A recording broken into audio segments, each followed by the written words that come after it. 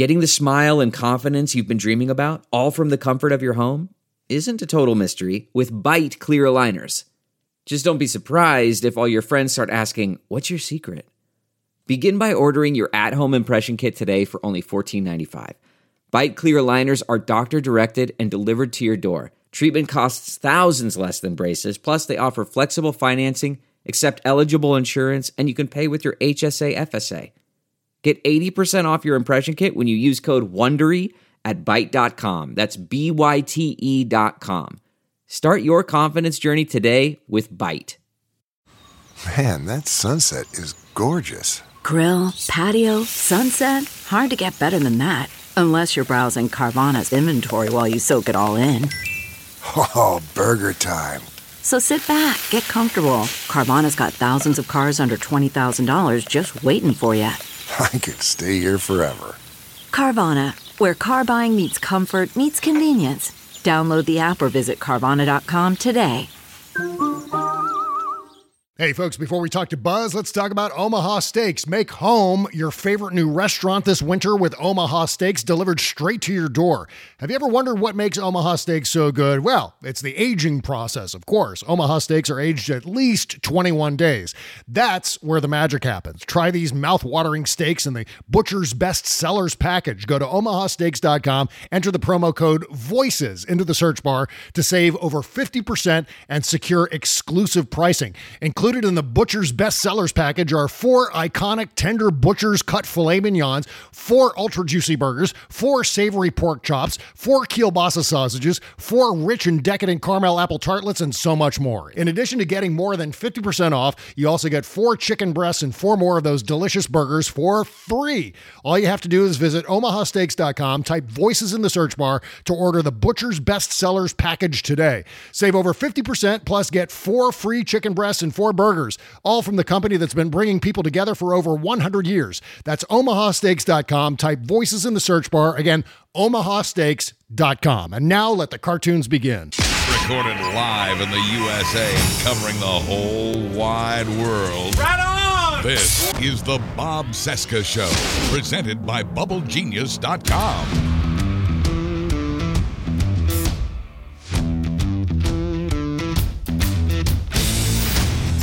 From our nation's capital, it is Wednesday, February 24, 2021, and this is the interview edition of the Bob Cesca Show on the Sexy Liberal Podcast Network.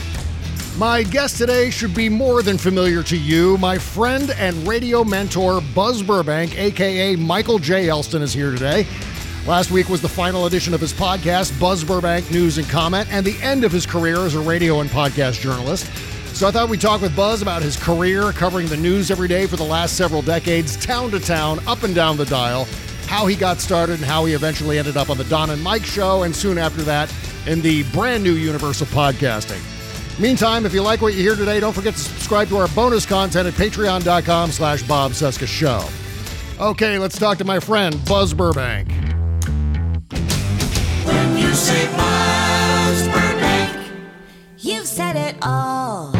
So, I guess we'll start here. Exactly how many years were you doing the news total? In fact, I found as I was writing that piece last week for your last news and comment podcast, Buzz, that I wanted to write the number of years you had been in broadcasting, but I didn't know the total number. And also, I wasn't sure if you even wanted me to reveal the total number. Like, sure. How, like your birth date. No one wants to like make public their age after a certain point. So I know, and I'm at that point, but there's really no hiding it based on when things happened in my life. Yeah, I decided 50 years was too much, so I quit at around 49. There you go. I think around 49 years. Yeah. So yeah, better part of a half century, certainly. Gotcha. And so I can say I'm sort of proud of that, even though that automatically makes me old. I'm proud of the career that was so lucky, so incredibly lucky, especially considering where I came from. I say, in hindsight, I wish I'd been born and raised in New York City, because I think my career would have taken I don't know. I just think it would have started sooner and gone faster and farther if that had happened. But as it was, I was born and raised in Wichita, Kansas, where at the time I got a fine education somehow, and and started college when an out of town radio job swept me away. I started at I was always interested in radio. In fact, and TV. What first inspired you? I mean, what was there a thing? Because I remember for me it was like as soon as I watched WKRP, I said, you know what, Dr. Johnny, I want to be Dr. Johnny Fever. That's what I said when I was 8 years old or whatever it was. What was the first spark that said, hey, I like that, I want to do that? I didn't know what else to do, I guess. I mean, I applied at the radio station I had sort of grown up listening to. Ah, okay. A top 40 station. Mm-hmm. When I was a kid, and I mentioned this on my final newscast, it was my mom who spent a lot of time reading with me, to me, and eventually let me take over. And so in 1958, when I started kindergarten or thereabouts, I was way ahead of the other kids in terms of reading aloud with meaning. Wow. And I just got it, from the very beginning. So language is vital for everybody because as Kennedy said, I think, to communicate is the beginning of understanding. Yes. So to me, communication is just absolutely everything, and clarity of communication. But my mom listened. We had an old radio on the kitchen counter, and my mom listened to the Morning Mayor or whatever it was, back in the day. And one day we got on a bus for a dime and went downtown and saw the Morning Mayor broadcasting live from a sidewalk in front of a dime store. That was kind of cool. Yeah, and you know what? When I first started my first paid job, there was a guy on that radio station, WEEU in Reading, Pennsylvania. There was a guy called the Night Mayor, and I never understood what that was. What is a mayor on the radio? Well, it's the guy in charge. It's the main guy. That's the top dude in town. And so if you're the morning mayor, if you're a morning DJ and you're the morning mayor, that you're the top morning man in town. And I mean, self-proclaimed, of course, but in this case, I think it happened to be true. Yeah. And that emanated from a 3-call-letter station, KFH, which stood for Kansas Finest Hotel, ostensibly. But it was back in the days when they actually had 3, and it still has those 3 call letters today. And there are other stations around the country with just 3 call letters, but they're rare.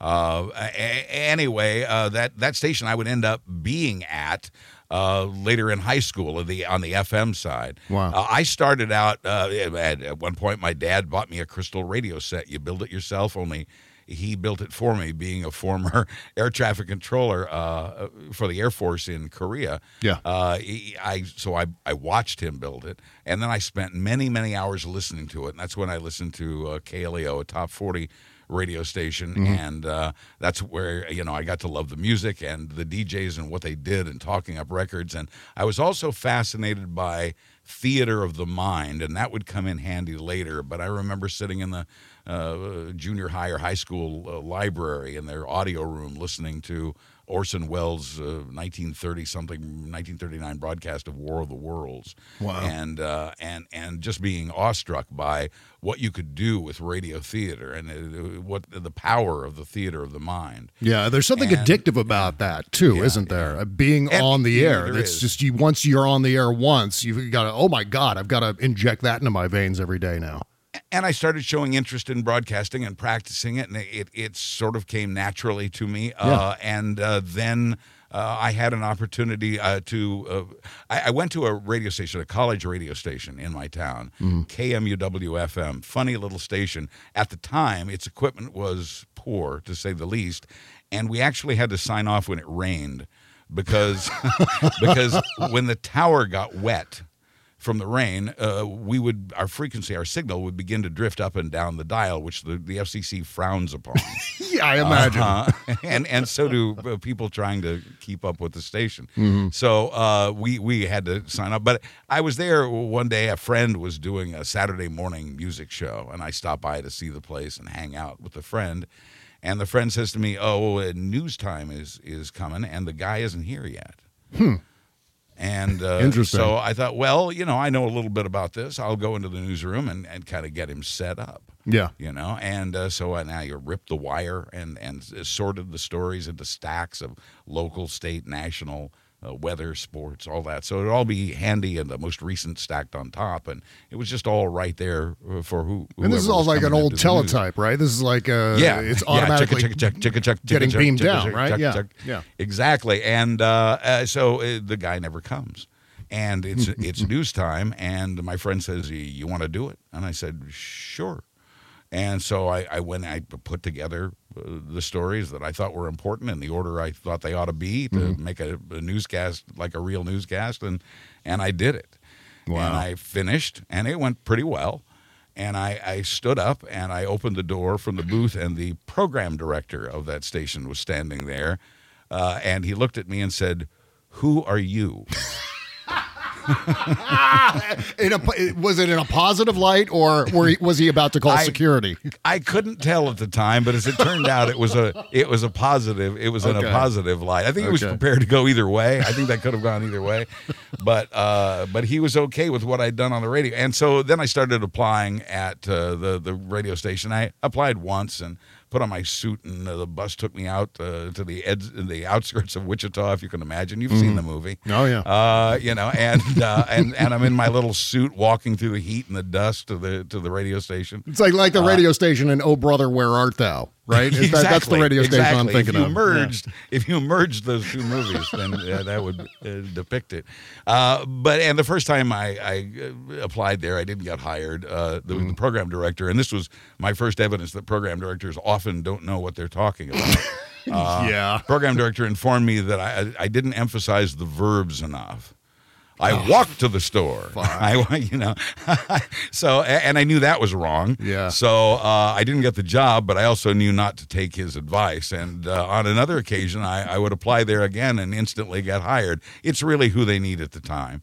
And I started out as a street reporter. I started out as a weekend anchor. And so I made like $1.30 an hour for a 5-hour shift 1 day a week. I was working at a drugstore through the week as a clerk. Yeah. So this I did on the weekends, and then one day the street reporter got the newsmobile. We had a little Volkswagen newsmobile with a big antenna on it and the whole thing, and he wrecked it, and that's when the police discovered he didn't have a driver's license. No. And so they came to me and said, "You want to be a field reporter?" And I said, "Well, sure." And so I added that to my duties. I was still a weekend anchor, but also a field reporter. And eventually that morphed into like an afternoon drive news shift, and I got sort of famous. I would meet at that radio station a Methodist minister who was super cool, super hip guy. He did a talk show, and ultimately more than one there, and I ended up working with him very closely. And he and I became great friends. We covered rock concerts together, outdoor rock festivals. We did a series of specials on the prison system. He hosted a Sunday evening talk show called The Wallpaper Session that had higher ratings than its biggest competition at that time on any media, which was the ABC television Sunday night movie. So we beat all of television and including the top show. That's incredible. At the time with this little talk show. He did, and then he left the show, and I took over. I was the producer, and I took over as host when he left, and I learned a great deal from him. That same Methodist minister would later marry me and Marcia. How old were you at that point? I'm like, I estimating 20. 20, and then covering rock festivals. I can only imagine how much of a bummer that must have been. Another rock festival. Got to meet Wolfman Jack. I remember the special that I edited together, and it just started out something like it was a montage of various people speaking or yelling. And I think it starts out with Wolfman Jack saying, "I want you to put your hands on the radio, and I guarantee you're going to feel him." and then it's followed by a woman screaming, "Ice cold orange juice for acid freaks. Get it before you're too burned out." and that was how the special started out, and so a lot of fun there, and I learned so much, and so many people helped me, and it was there that I decided that there was value in making friends in those situations with the younger people who would come in after me. Because my thought was, when I was old and decrepit, they would hire me. They would employ me somewhere if I made a good impression on the new people that were coming in. And that philosophy was still at work when I met you. Okay, gotcha. And look at us now. Yeah, right. It worked out quite well, I think. Yeah, it did indeed. Yeah, and then one day I got a call from when I signed on there. I signed off as Mike Elston. Mm-hmm. And the DJ that sat next to me, the glass was between us. Instead of us facing each other, we were really side by side with the glass between us. We could turn and look at the other guy. And he banged on the window and hit the intercom and said, "What's your middle name? What's your middle initial?" And I said, J. And he said, "Oh, use that." He said, "Boss Jock is all the rage in Los Angeles." And he said, "There's a guy out there called J. Paul Huddleston who signs off his newscasts with, 'This is J. Paul Huddleston, 2020 News.'" And I thought, wow, that's pretty cool. So it became, and the format of the radio, all of the news anchors were to end their newscast saying, "Have a good day." Yeah. That was the format. And so when I took it, I signed off with Michael J. Elston, KLAO News, have a good day, and became known, as you and I have discussed before, as the have a good day guy. Right. I would go in and write checks, Michael J. Elston. And they go, "Oh, you're the have a good day guy." That's amazing. And I had a Q rating or whatever. I had the about the highest in town, if not the highest in town, before I would leave there and get called away. That same disc jockey who'd pounded on the window and said I should change my name had moved to New Orleans and was working at a big station there. He knew of an opening at another station in town and got me in there. And so I moved from this isolated life that I'd lived in Wichita, Kansas, where I was about to become a big fish in a little pond, to what I really wanted to do, which was move up in market size, because in those days, that's how you got ahead. Radio's changed since then. Boy, has it ever changed. Yeah, no doubt. But at the time, that's how the game was played. And New Orleans was a markedly larger market than Wichita, Kansas, obviously, and an exotic place that I couldn't wait to explore, and it was wonderful. I love New Orleans to this day. And I worked with an amazing conglomerate of people there. These names, I don't know if they'll mean anything to anybody listening, but Buzz Bennett was an insane, legendary program director. I worked for a while. Kevin Matheny, who would later be known as Pig Vomit, thanks to it was the program director there for a while. And you're still in touch with him, right? You're still kind of connected. Sadly, with him. I wish that I were. Kevin has passed. Kevin is no longer with us. Okay, but. We were great friends for many years, and he would hire me again later at another station in Philadelphia. But New Orleans was a blast, and Tom Birch, who is now a very famous consultant, was one of the program directors or music director there. E. Alvin Davis, a disc jockey I had listened to in Wichita when I was a kid, was also there. I mean, I was amazed at this collection of talent that I was among. And so I learned a lot, and that was a big deal. And it was there in New Orleans that the National Association of Broadcasters would hold its convention. Oh, so yeah. My two tips to young aspiring broadcasters, if there even is such a thing anymore, is one, make it your own. Have a good day. Make something your own. The other is get a job in a town where the NAB is holding its convention, or any radio group. Yeah. So I was hired by Doubleday, the book publishing company. They had a broadcast division. They owned a station in Minneapolis, and so I went to Minneapolis for a while, where it was very cold. And then Kevin hired me in Philadelphia, and that was a fascinating thing. The station had originally been known as WIBG, which ostensibly stood for I Believe in God. Its original its original broadcast license was issued before there was an FCC. It was issued by Commerce Director J. Edgar Hoover. Wow. Holy shit. Okay. And it hung on the wall in frames, in a series of frames that went down the business hallway of the radio station. A historic building, a wonderful place in the suburbs of Philadelphia. And I worked with Kevin there and some other wonderful friends and talented people. It was later, it would at some point be called Wizard 100 and played top 40 rock. I think it leaned more rock, but it was a top 40 station.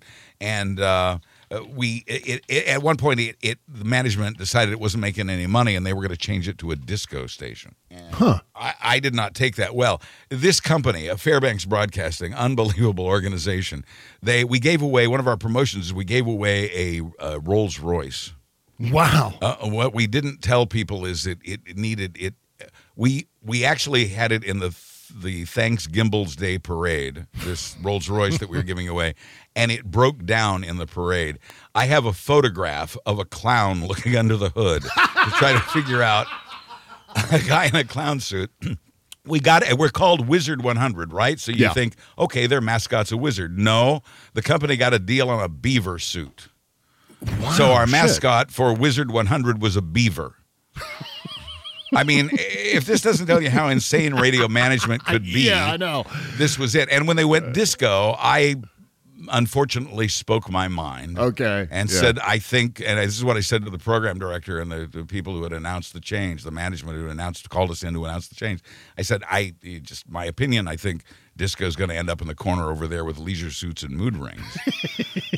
As you're there in Philadelphia in the 1970s, had the movement toward freeform rock radio already kind of hit the East Coast, or was that still exclusively kind of a West Coast thing and it never really Well, I wasn't aware of it. I mean, I stayed sort of isolated in my world. I did dabble on an FM sort of freeform station in Wichita before I left there.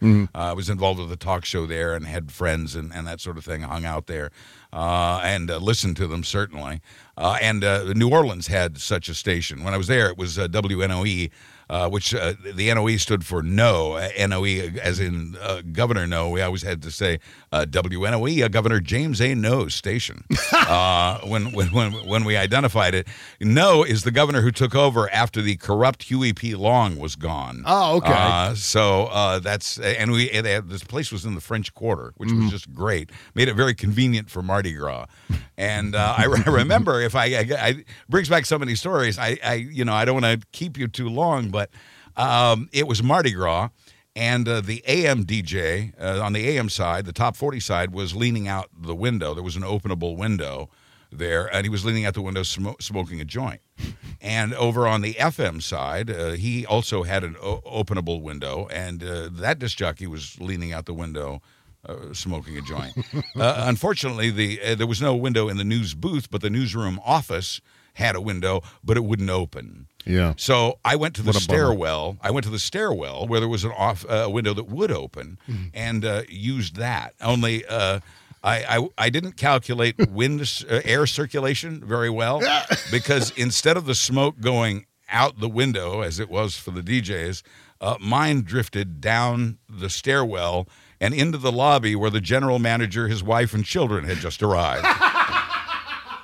This was a Saturday, right? Oh, shit. During Mardi Gras.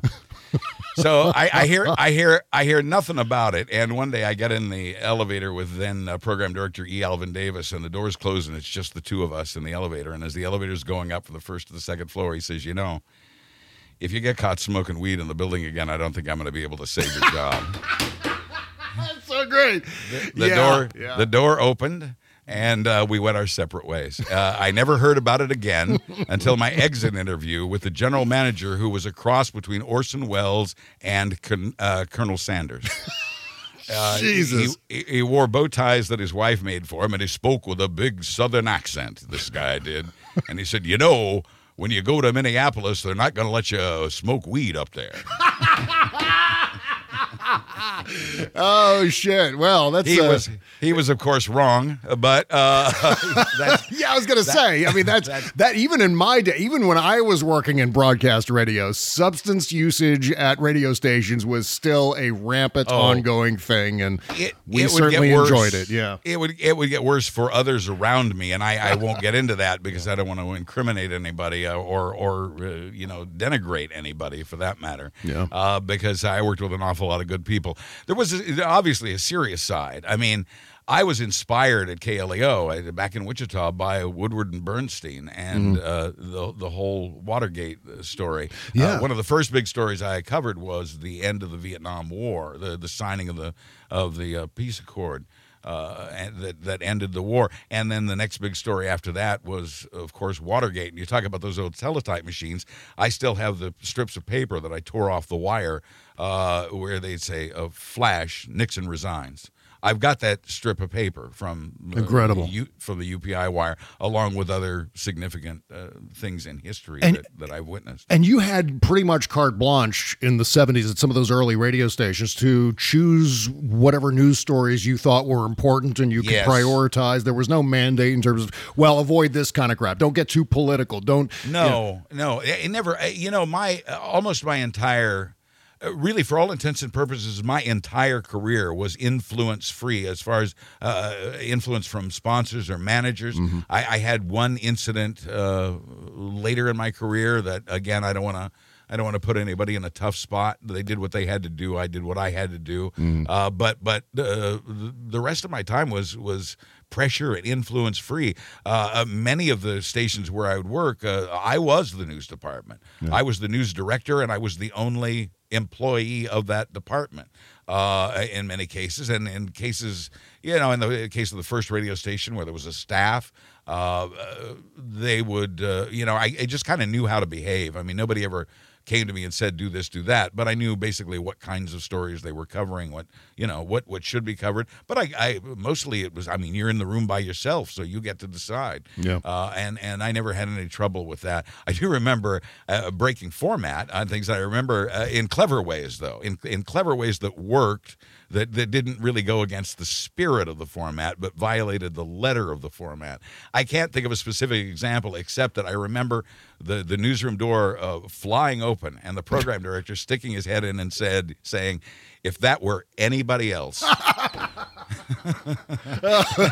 And so I got away with a lot of stuff that way. And then I got to be a news director with a staff, so I had that experience. But many of the experiences were just, I play well by myself. I was an only child, so I'm cool with that. I can do that. Was there any occasion where you just royally fucked up, where you did something and you thought it was right at the time, and then you hear about it maybe that day, the program director sticks his head back in the door again and says something to you, or what? Nothing that I got in trouble for, nothing that I got called for, but I know of mistakes. In Chicago one time, I reported on a verdict that hadn't been delivered yet. Oh, no. Fortunately, I was right. Oh, see, there. and even more fortunately, nobody said anything. It's Chicago. Yeah. So, I got away with that. It seemed like there was one other sort of big mistake. Well, I guess it was, it goes to the incident that I cited where there was influence from management to do an interview with somebody who was also a sponsor. In this case, the sponsor was a government agency. Mm-hmm. And the management was offering what they called value added at the time, and they had included me in their little value add. And then I was to do an interview that I was opposed to doing, and I did it. And I was fierce, and I was mean. I was Mike Wallace. I was all over this guy, and I got to the end of it and realized it hadn't stuck to the tape. No. Yeah, and so I got in all kinds of trouble for that, but it wasn't, this too shall pass, and it did. Yeah, so, okay. Those are the only two big mistakes that come to mind. I mean, I've made little ones. When I was working in Chicago, I got a call one day from the news director, I guess, of the ABC television news office in Chicago. Mm-hmm. At the time, ABC had a 3-anchor format where it was Peter Jennings in New York, Max Robinson in Chicago, and Frank Reynolds in Washington, something like that. And this was the studio where Max Reynolds did his set, and he was out sailing one day, and so the facility was available. And I got a call from the news director who asked me about a mistake I'd made. I said, I'm here by myself. You got me. It was some small thing, you know. He just wanted to know why I made it. And they said, how would you like to come down and cut an audition tape? Shit, really? What the ABC television network, the ABC News, the national network wants me to come downtown. Oh gosh, and when I completed the taping, I mean, they dedicated the teleprompter guy and everybody to me. I had the access to the whole staff. I wrote the script and sat down at the desk, and they did the lighting and the teleprompter and the makeup and rolled the tape, and I did my audition tape. Thanks to the guy who was running ABC, the bureau in Chicago, bureau chief, I guess it was. And oh man, I drove home on a cloud on Lakeshore Drive. It was, I think, the highest moment I've ever felt. Now, nothing came of it, of course, and I did send copies of the tape around the country to smaller markets like Kansas City and that sort of thing, but at the time I still had a bit of an afro, and I had a very neatly trimmed beard, which we weren't doing on TV yet. So I had at the time, by those standards, a rough appearance that I think probably kept me. But it's a good audition to this day. I feel good about it. And you know what? I think I've seen it. I think when I was interning for you at JFK, I went to your house one night and had dinner with you. Yeah, you and Marsha. I made you watch it. Yeah, yes. I did. I saw it. I remember distinctly seeing it. And one of the things that impressed me was the fact that you were able to read a prompter. That's not the easiest thing in the world. That's a major adjustment from doing news on the radio. Is now you've got to stare into a camera. You've got to do all the tricks that we see in broadcast news with sitting on the jacket and all the rest of it. Was that intimidating? I mean, were you able to practice on a prompter in some way? It was something I felt I knew, and my feeling was correct. Yeah. I knew I could do it. I knew I would do it. I knew it would be good, and it was, and I did, and that was all there was to it. I guess I'm sort of a natural at that, although I feel like I've had that instinct since I was like 6 years old. Yeah. It was just what I was made to do. Mm-hmm. And it's funny because in the final years of my newscast, especially as the scripts got longer and longer, oh man, did they get long. They were typed in large print on a document, like a Word document. And I would scroll it myself as I read it, teleprompter style, doing the news. In the final years. So I ended up reading a teleprompter, even if it wasn't on TV. Yeah. I had a face that was perfect for radio, apparently. Oh man! Well, that's again, as I said, that must have been so exhilarating at all at once. It was disappointing because it didn't really evolve in anything. But see, the exhilaration came like a punch. It came powerfully and all at once. The disappointment was trickled out over time. It wasn't quite as devastating, and not terrible. And you know what? The other thing I want to say is I ended up preferring radio. And you say, well, sure, he preferred it. He couldn't get on in TV. No, I prefer it because it is pretty autonomous. That if you screw up, it's on you. Yeah. In television, if you screw up, there could be 6 other people involved in that screw up. Mm-hmm. I don't always. I mean, I've seen the terrible things that can happen to TV anchors on the air because somebody, the prompter operator or whoever, screws up, or some piece of equipment out of the anchor's control screws up. Yeah. Well, you just don't have that problem so much in radio. You've got control of everything. Yeah, and in fact, that's one of the reasons why I don't do video to go along with my show right now, because there's that extra dimension, the visual dimension that you have to be aware of and constantly thinking about and adjusting for. And I don't have that level of coordination. I just can't do it. I can't coordinate the vocal aspect of it, the thought aspect of it, and then the visual aspect. It's just one thing too many. I got shouted down once by Don Geronimo. We were doing a remote somewhere in the Washington, D.C. area, and they had us on camera, just like closed circuit in the club or wherever we were, a restaurant, wherever we were doing this remote. And so the camera was on me during the news segment. So although I did not have a teleprompter, I read from the script to the camera, old style, the way anchors did it, like in the 1950s. Yeah. And Geronimo came over and said, "What are you doing? What are you doing? What are you doing? Why are you?"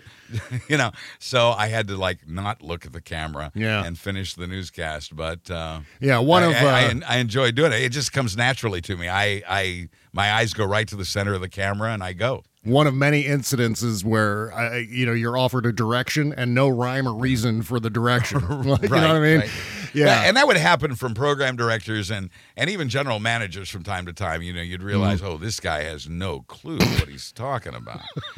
Well, speaking of Geronimo, I guess we can get back into the time. How did you end up landing in Chicago? Was that your next step? I mean, was that because that's kind of we're into the early '80s now, right? So I mentioned this Tom Birch guy back in New Orleans. Yeah. Well, he was programming a station in Oklahoma, and there was a woman who worked there by the name of Karen Hand. And one day, Tom Birch gave her a tape of my newscast and said, "Listen to this and learn from this guy." Wow. And I was not aware of any of this, right? Yeah. And so Karen listens, and she loves it. And she, yeah, absolutely, I'm going to do what this guy does. And so she sort of trained herself to do what I do, kind of the way I do it. And as it turns out, I was in Chicago. I don't remember how, I guess air checks. The San Diego station fell apart. I went from Philadelphia to San Diego. After my leisure suit comment. I asked the program director directly, "Do I have a future here?" And he said, "Frankly, no." And so I went home feeling pretty dejected, because I knew firing was imminent. And I went home, and as I'm opening the apartment door, the phone's ringing, and it's a program director in San Diego wants me to send a tape. Incredible. And I got hired there, and loved Southern California. I would have liked to have ended up there, but it's expensive, and it keeps catching on fire, and then mudslides put out the fire. Yeah, but I mean, what's impressive is that you actually were recruited, and that so seldom happens in radio, at least from my experience. I was the same way with radio stations that I was with girls. I waited for them to come to me. Yeah, it's like Larry King, but make them call you. Don't call them, but it wasn't you. It wasn't about that, really. It was a fear of rejection, I think, in both cases, and also sort of the attitude, look, I've got a job. I'll do the best job that I can with it, and if it leads to something else, cool. Yeah, that's great. And and I talked about the serious reasons that I pursued journalism, but there was also being associated with Top 40 and rock radio. There was a very showbiz aspect to a lot of my years. And a lot of my years, I was kind of in it for the sex, drugs, and rock and roll. Of course. It's a multi-layered career. But I don't remember how I. With Karen Hand, I somehow ended up in Chicago. I don't recall how. Maybe through air checks. Worked at a radio station owned by the Mormons for a while. That played music everybody could agree on, even the boss.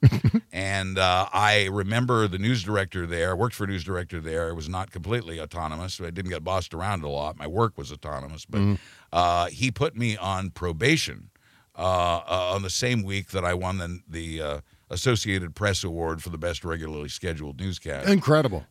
And so I was both an award winner and on probation all at the same time. But the probation was not because you were being punished, was it? It was just because they were testing you out, right? I don't know. No, I think it was a warning. I think it was, whatever it was, and I don't even recall. Okay.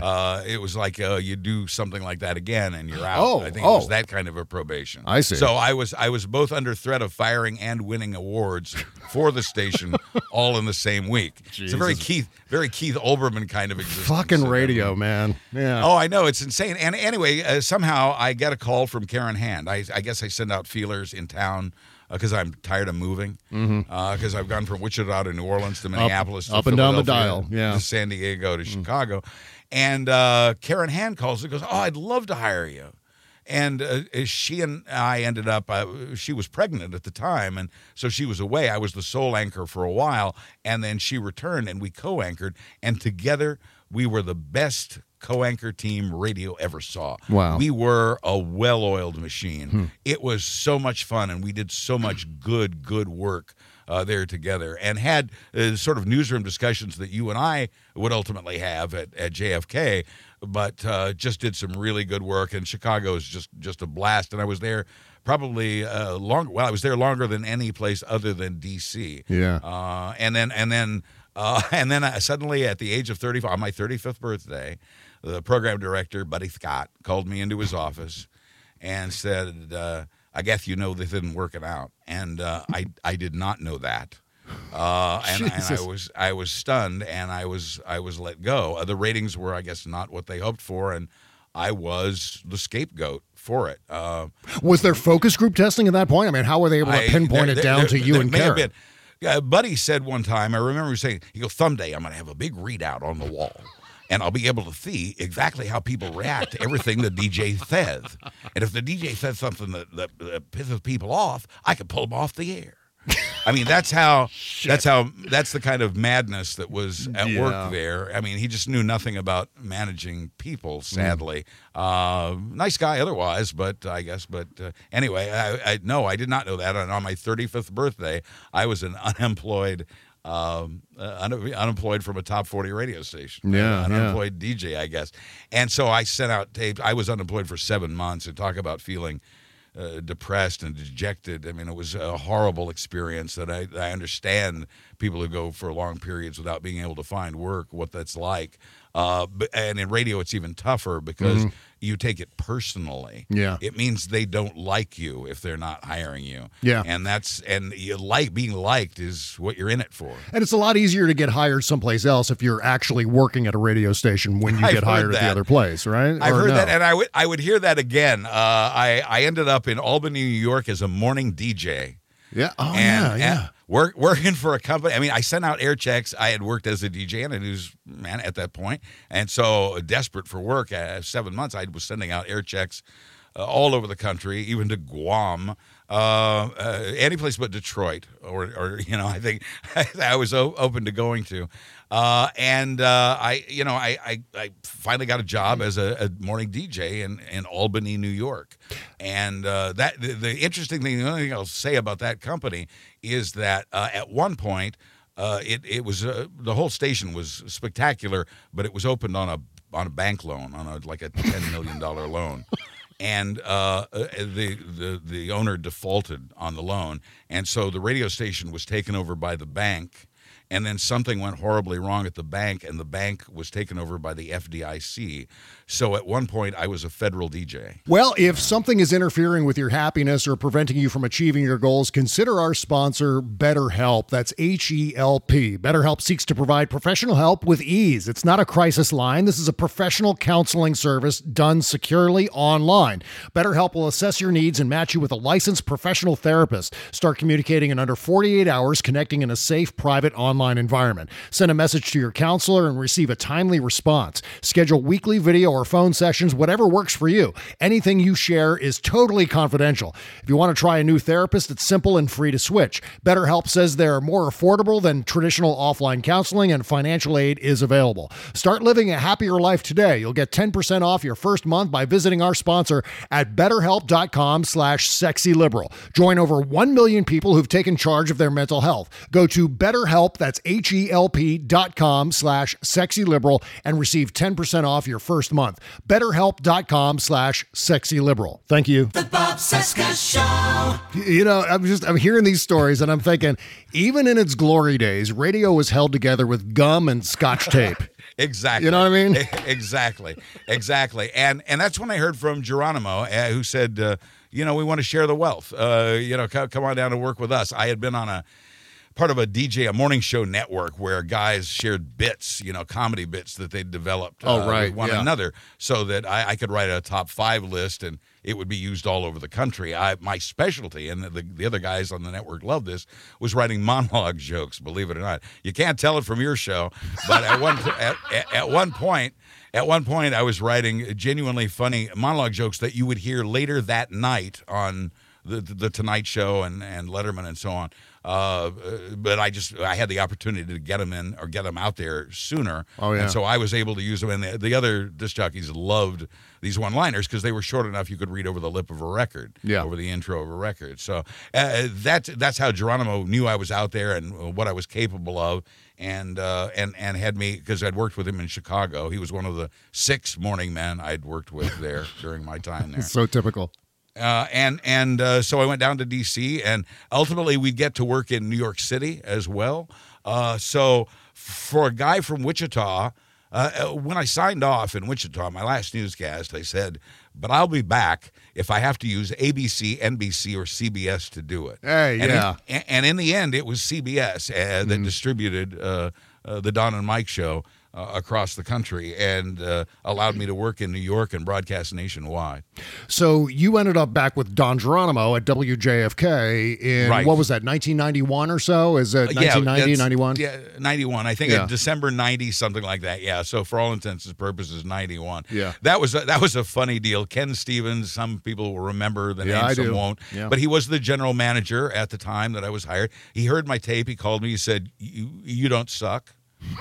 Which I thought was, I knew I was in, asshole. You know, when I heard that, yeah. And then I worked there for a month, and they put us up in a hotel near the airport, and we lived in, and we had the VCR, and they brought in an extra refrigerator. They let us have the cats. We had live plants with us that we crammed into this hotel room, where we actually wrapped, because it was December. We did our Christmas wrapping on the beds there, you know, to send out gifts to people around the country, and but I lived there for like a month at the hotel, and we were waiting for our reimbursement check, I guess, and also waiting for my first paycheck. And after like a month, I went into the general manager's office, and I said, when can I expect that first paycheck? And he goes, you haven't been paid yet? Shock. I can't believe it. That's such an outrage. Yeah. So he sent me down to the comptroller's office, who got me set up, and the money started pouring in. Yeah, You know, the reimbursements and the back pay and all the things that had built up. Somehow we managed to stay afloat during that period of time, but that was a funny start to a career there. So it was Don brought you in, but it was really WJFK that hired you. So you were kind of loaned out to other shows on that station, right? So you were doing news for Gordon Liddy, right? Right, Gordon Liddy, right. Yeah. Mm-hmm. And so that was interesting. Yeah. I was part of his 25th anniversary Watergate break-in show. I went with G. Gordon Liddy. Jesus Christ. Let me say this again. I went with G. Gordon Liddy to the Watergate Hotel. Oh, my God. Where we did a show. I have an ashtray that you will someday inherit. Okay. That says the Watergate Hotel. Wow. It's a very, very nice ashtray. Oh, my God. And I actually was part of that. And then a tug of war would ensue between Liddy and Geronimo. And because Geronimo brought me down there, and because he was very powerful and influential, because his show was such a moneymaker for the network that he got his way, but you'd think it would be fun to have people fighting over you, and you'd think, well, you know, bid high, bid to buy, but it really wasn't. It really wasn't pleasant at all. And no, you know, so I left out a part of the story in Albany after that radio station fell apart. You know, taken over by the bank, taken over by the feds, etc. Started looking for work again. Came across Geronimo. Ken Stevens heard the tape, said it didn't suck, but then we were waiting, and it's like Thanksgiving Eve, and I don't know what we're doing. You know, I'm unemployed. I've given my, you know, I've got a truck lined up, and so I called my agent. I had an agent at that point, you know, for ever since Chicago. Called my agent and said, "What do I do? Well, I've got the truck. The truck's going to be loaded tomorrow. Where do I point it?" Mm-hmm. You know, I had a plan B in case there was no job. I was going to go back to Wichita, of all places, until, you know, I could come up with something. But so I called the agent. I said, "Where do I point the truck?" And he said, "Why don't you drive it on down to D.C.?" Yeah. And I said, "Oh, we got the job?" And he goes, "Why don't you drive it on down to D.C.?" Shit. That's how tenuous my hiring was at WJFK that would lead to this incredible, amazing job where I got to do theater of the mind through the Don and Mike show and be part of that. And, oh, my gosh, how gratifying that was, and how gratifying to be part of a show that was that big. I owe Don in particular thanks for providing that opportunity. I feel less thankful because of what many of us who worked with him and for him had to endure during the years that followed. Yeah. So I don't want to get into the details of that, but for all the greatness of it, there was a good deal of stress. What's the right words? Yeah, stress. Thank Demoralization. You. Yeah, a little of that. Yeah, a sprinkle of that. But it was tough. It was tougher than it looked. And I know it was an amazing show that means so much, that meant so much to so many people. Me and included. I get it. Yeah. I totally get it. I do. I don't quite share the same feeling. Yeah. I remember first hearing you on that show and thinking, oh, this guy Buzz Burbank, he's the new David Haynes, because that's who I was familiar with, doing the news on the old Don and Mike Morning Zoo at WAVA in Washington. They had this guy David Haynes. When you were asked to use the radio name Buzz Burbank, which happened when you went to WJFK in Washington, what was your reaction to that name? Because you, up to that point, you had never used any name but your own name. Were you embracing of that idea, being called Buzz Burbank, or were you bristling at it? Yes, of course. I mean, when your livelihood depends on it, and someone asks you, or someone tells you that's going to be your name, you say, yes, sir. Yes, it is. That is my name. That is correct. And you just, I didn't really care for the name. I associate the name Buzz with somebody like an astronaut or somebody who has a buzz cut. I picture, that's the kind of buzz I picture when I hear the name Buzz. That could just be me. And I know it's taken on new meanings since then. But at the same time, I have to say the name has been very, very good to me. Yeah. And I eventually registered it as an AKA with my banks and financial institutions, so that should anyone write a check to Buzz Burbank, that I would be able to sign it and cash it. Yeah. And so did Liddy also call you Buzz Burbank, or did he? He did. Buzz. Okay.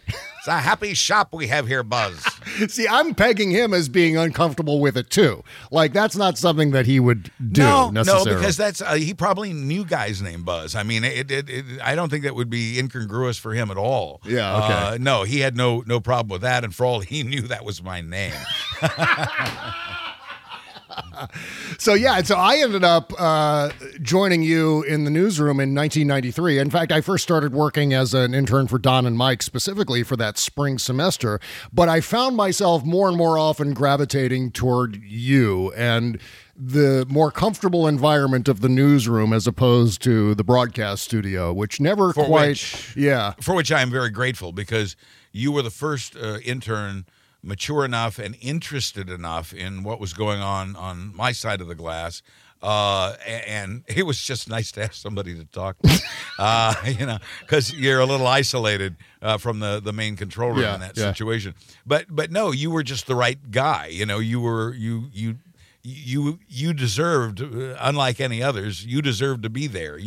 And so I wanted to make the most of it for you. Yeah, and I was still new enough to not be toxic yet. So that was another upside. Another reason we got along is because at that point I was still very, wet behind the ears. The first time I ever cracked the microphone publicly on my college radio station was like 4 months before that. And so I was brand new. I was completely green. Good, so we got you early. Well, yeah, but I mean, that's one of the reasons why, and I mentioned this in the commentary last week, one of the reasons why, and of course it has so much to do with you as well and your professionalism and your talent as a broadcaster, but that was one of the reasons why you were so incredibly influential on my overall style, which, has a little bit of Howard Stern in there, a little bit of Don Geronimo in there, a little bit of David Letterman in there, and we have that in common. We have that influence of David Letterman that we do. I think was one of the first entryways into our friendship, where we would, be in the newsroom talking about Letterman bits, whether they were happening last night on the show or,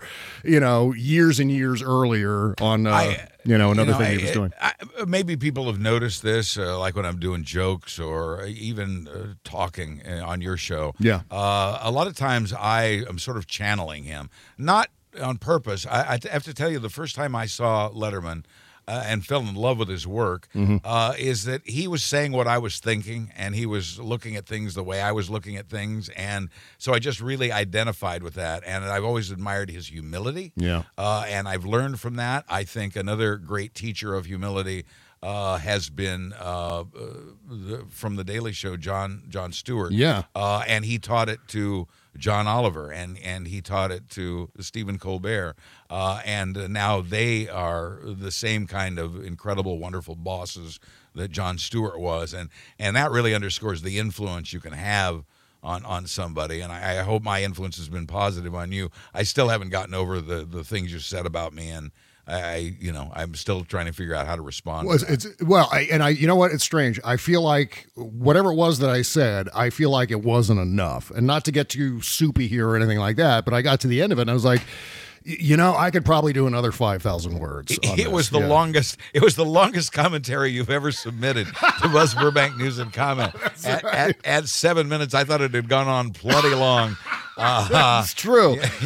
But I did hear from a lot of people, and I know you have too, who said, "Yeah, you said it very well, or you said it very nicely."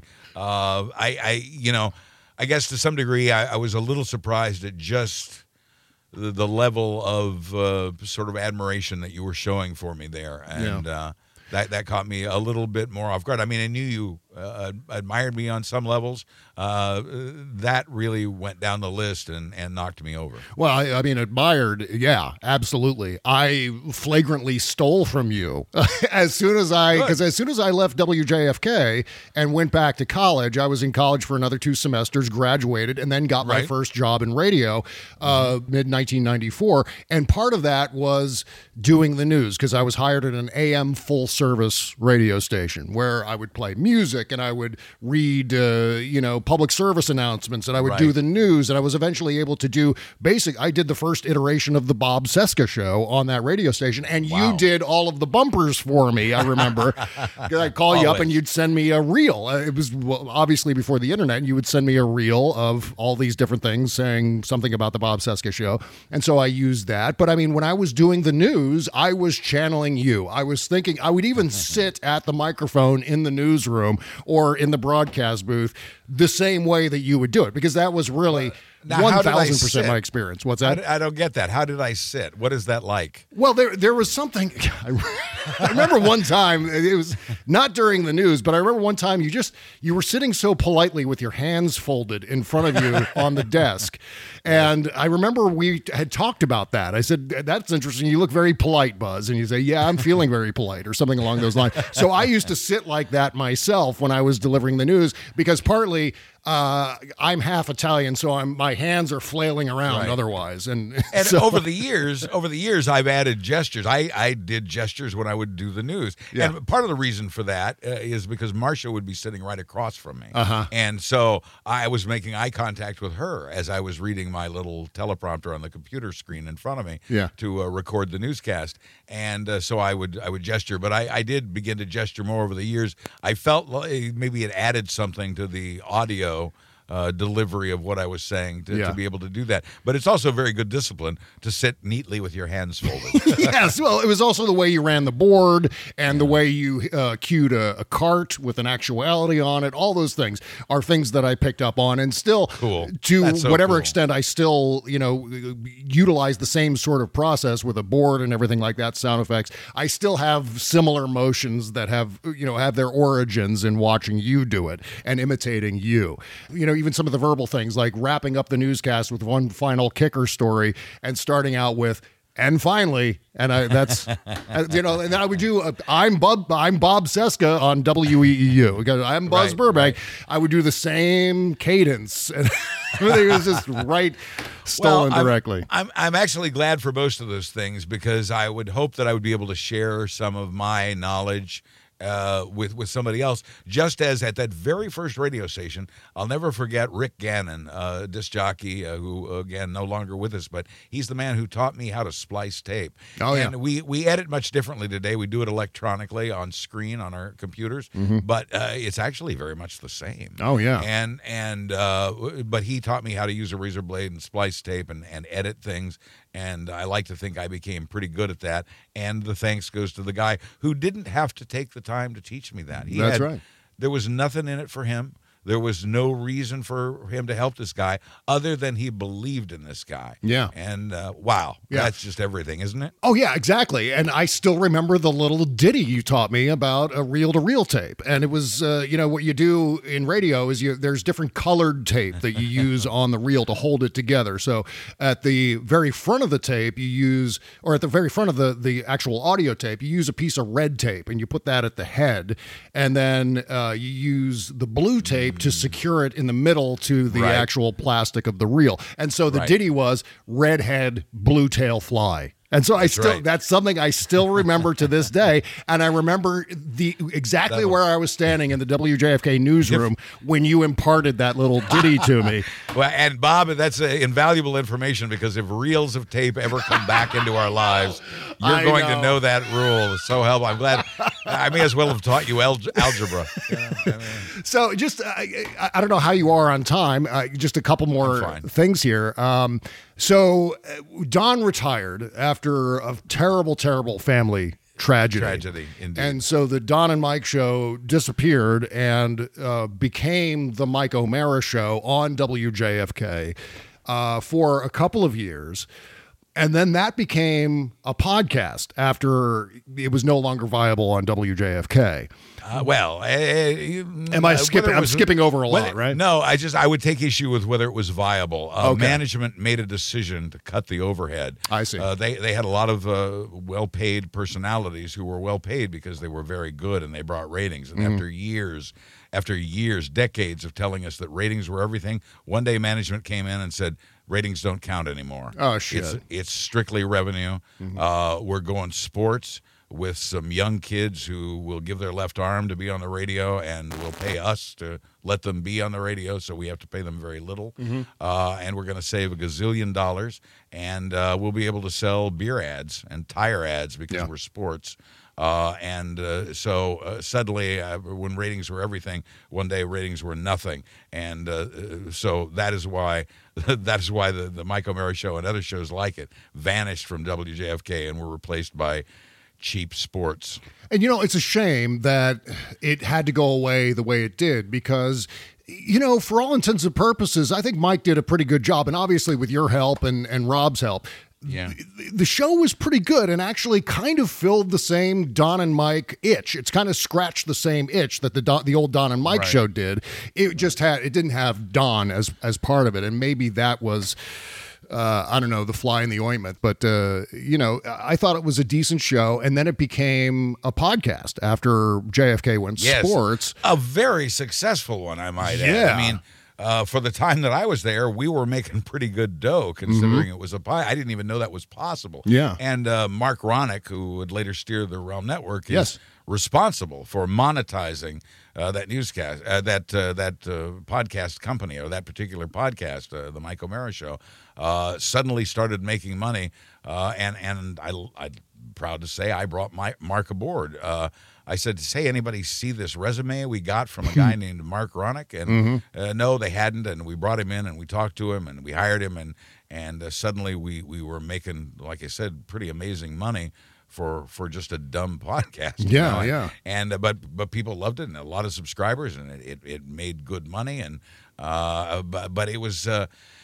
At a certain point, I'd had enough, and I called my financial advisor, started calling her regularly, and said, "Can I retire yet?" And she'd say, "Well, no, not yet." Yeah. And one, every couple of months, I'd call her and ask her this, because I was really done, with doing that particular thing. And one day I called, and I said, "Can I retire yet?" And she said, "Well, yeah, maybe." And I said, "Perfect. That's all I need to hear. Thank you." And I gave my final notice and left the show. And I wish it could have been received more pleasantly. And I'm sorry that it wasn't. I miss. Well, that's at least one of those folks, right? And look, that's one of the major differences between the podcast universe and the broadcast universe. And broadcasting was very toxic in terms of interactions with certainly competing DJs, but maybe even DJs who are on your same station, where it was just very, very cutthroat, very resentful environment. And podcasting seems, and I don't know if this is necessarily your experience from the Mike O'Mara podcast, but it seemed like podcasting was a little more amicable in terms of dealing with people. It's a more intimate medium because we were interacting more with people online, and so you really could get feedback and personal involvement. So radio being to that point the most intimate medium there was, podcasting became the most intimate medium, and so that was cool and exciting and a lot of fun and another factor in its success. Was it an adjustment for you going from broadcast to podcasting where you this is strange or weird? It's or what? Just like being on the radio, and so was my podcast, which is a newscast, and so is doing your show. It feels exactly the same as doing radio to me, and as long as there are people out there who get some enjoyment, and sometimes I'll get off what I perceive as a joke, and one person in the audience will get it and contact me about it. And for me, that just makes it completely worthwhile. Because I've reached somebody, and I love the idea. I'm theatrical. I'm a theatrical person. And I love the idea of making someone laugh, making someone cry, making someone angry about something, about a cause. You've done all those things in the past week, I think. I'm just marking a checklist. And it's only Wednesday, so... Well, I mean, the unfortunate thing to me, and to be brutally honest, is one of the things that was disappointing about the separation from the Mike O'Mara show was that I think, and I don't know if this is even in Mike's defense, but I feel like some of that animosity that he took in from his years in broadcasting extended into the world of podcasting, that maybe that was just his... his education, his experiences that came to the forefront at that point. People who had lofty radio jobs, not just Mike, but also Don, and I'm sure others as well. People who had lofty radio jobs and then didn't have them anymore. Wanted, expected, demanded the same things from the podcasting world that the broadcasting world had given them, and it doesn't work that way. This is a much more humble medium still. And so it's not the same, and you can't expect it to be the same, and you will be uncomfortable and unhappy if you do. Were you satisfied with the reaction to news and comment? Because again, it is a different environment, and you and I both, I think to a certain extent, and you can absolutely say this about the Mike O'Mara podcast, there's so much radio influence that's brought into the podcasting world through your program, through my program. That's all we know, or at least These speaking for myself. Shows. Exactly. I'm basically doing radio on the internet. Is exactly what it is. To quote Silicon Valley on HBO, I'm doing radio on the internet. Is there a resistance to that, or did you find that people were like, podcasting buzz is a different universe, and you'd get notes saying maybe be a little more this or that, which is nothing about notes. Older people were obviously more shy about getting into podcasting, although more of them have now. Which is great. So there was that sort of foot dragging at first on the part of older listeners. It just doesn't reach as many people. Only a few podcasts reach sort of the lofty numbers. Hi, Stephanie, that you get from radio shows. But it's in that respect, it's just not the same. And I was doing a very niche thing. I went from going from a full service show, the Mike O'Mara show, to only the people who care about the news part. And so the audience was sizably smaller when I first began, but it did build over time to a very gratifying level, and certainly you were a big part in helping that happen. See what happens when you help somebody who's on their way up? It's just awesome, because they can help you out later. So and you did, and I'm so grateful for that, and it's been a lot of fun. I'm happy to have the smaller audience audiences in podcasting than as opposed to broadcasting, in exchange for not having to deal with program directors. That's the big bonus. And That and the intimacy. I mean, I've made friends over the years on social media who listen to my shows and have been very, very supportive of me, both personally and professionally. Oh my gosh, what a gratifying experience that was! Far more than anything I ever experienced in radio, and that was pretty lofty. So what's next? What do you have planned? Because obviously we're going to keep working together on Tuesdays. But I alluded to this on your regular show yesterday that I really haven't had much of a moment to appreciate the fact that I'm retired. Yeah. I did actually go with some friends safely, socially distanced to a beach on Sunday, which was very nice. So I got a few hours respite there. But I spent a good deal of my time this morning still making arrangements for my folks, taking care of little business details for them. I'm in the middle of working on my taxes. I'm going to clean out my garage. I'm going to do the things that I never had time to do because the work that I just finished doing was so all-consuming. Yeah. I mean, it got to the point in the final days of the Trump administration where my Wednesdays were 13-hour days. That was par for every Wednesday I could count on a 13-hour day. And it was hard work, gratifying, and I wouldn't have had it any other way. But I'll also tell you it was hard. And, so to be sort of free of those 13-hour days is a huge it's a chance for me to get caught up on my life. But as far as fun stuff goes, absolutely. And I want to get back into my ukulele. Yeah. I want to do some writing. I've said before I want to do some special podcasts. Not ready yet, but they're coming. I've got stuff on the desktop of my computer right now for specials that I'd like to do. And so I'll get back to those soon enough, as soon as I feel like I've leveled out my life a little bit. Yeah. But it must be exciting to have sort of a blank slate ahead of you. God, I mean, other than domestic things, Because the guy I have been working for was a jerk, and now I'm that's that was me, and now I don't work for that jerk anymore. So my time is more my own, or at least it will be when I get some of these other things taken care of.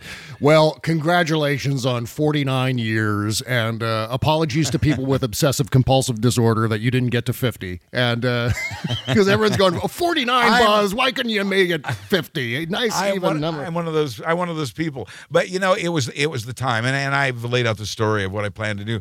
But except for the fact that I got sidetracked, and even the fact that I had to go to Kansas to take care of my folks in that final month. Yeah. I'm happy. I'm satisfied with the ending. I got to tie up the story in a pretty neat bow, both for myself and for my career, and for the story that I've been covering so intensely over the last 5 years.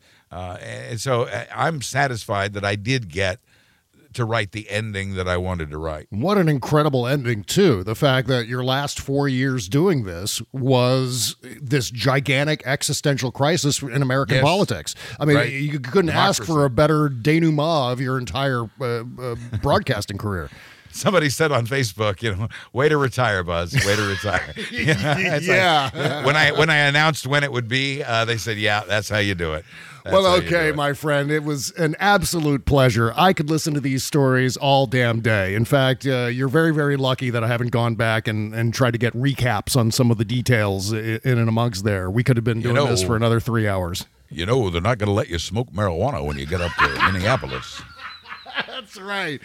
Oh, shit. Oh, the good old days. And I have to say, I am so proud of you and of all your work. Oh, thank you. And so grateful for what you've done and said for me. I have not stopped repaying you. Oh, well, I am so immensely grateful, not only for that, but of course for, your patience, your tutoring, your just listening to me whine incessantly when I was first starting out in radio. Why am I not getting hired, Buzz? I don't understand. Even though I was working at a radio station, I don't know what I was complaining about. No, I understood perfectly. And there's another phenomenon, just before we go, another phenomenon I discovered in my career, and it's true of any career. One of my interns in Chicago came to me one day and said, she said, I just got hired at such and such radio station, a good station, good job. And I said, I know what's bothering you, because I knew she was troubled. Yeah. And I said, I know what's bothering you. I said, you got hired and you don't think you're qualified, do you? And she said, how did you know? And I said, I feel that way every time I get a job. Right. Yeah. See, I feel that way every time I turn my microphone on. So that's something I think all of us, regardless of Yeah. our careers, may have in common. Yeah. Oh, yeah. Is thinking we're not up to it and then finding out that we really are. Oh my God, rampant strain of job insecurity, constantly emotional insecurity in there too. That's Right. commonality. Every single DJ I have ever met has Yes. had the same personality and psychological profile as me. Love me. Yeah, Love me. exactly. Please love me. Yeah, right. That's why ultimately, if you boil it right down, that's why we do it. That's why we do it. My friend, I love you so much, and thank you for everything. And I can't wait to talk to you again on Tuesday. And I can't wait to talk to you again more off the air too, because we are friends and we've got stuff to exchange. So I look forward to that. Yeah, lots Thank more. You for, I have thank you for lots this. lots more whining to do, Buzz. Good. I look forward to it. Okay. I relish your whining. All right. Thank you, Bob. This was wonderful. Thank you. Best of Marsha. We'll talk to you soon. Take care. Bye-bye. Hold it, don't nobody move. One last thing here. We're so grateful that vaccinations for COVID-19 are underway. While we're nearing the finish line for this brutal pandemic, getting there means staying safe.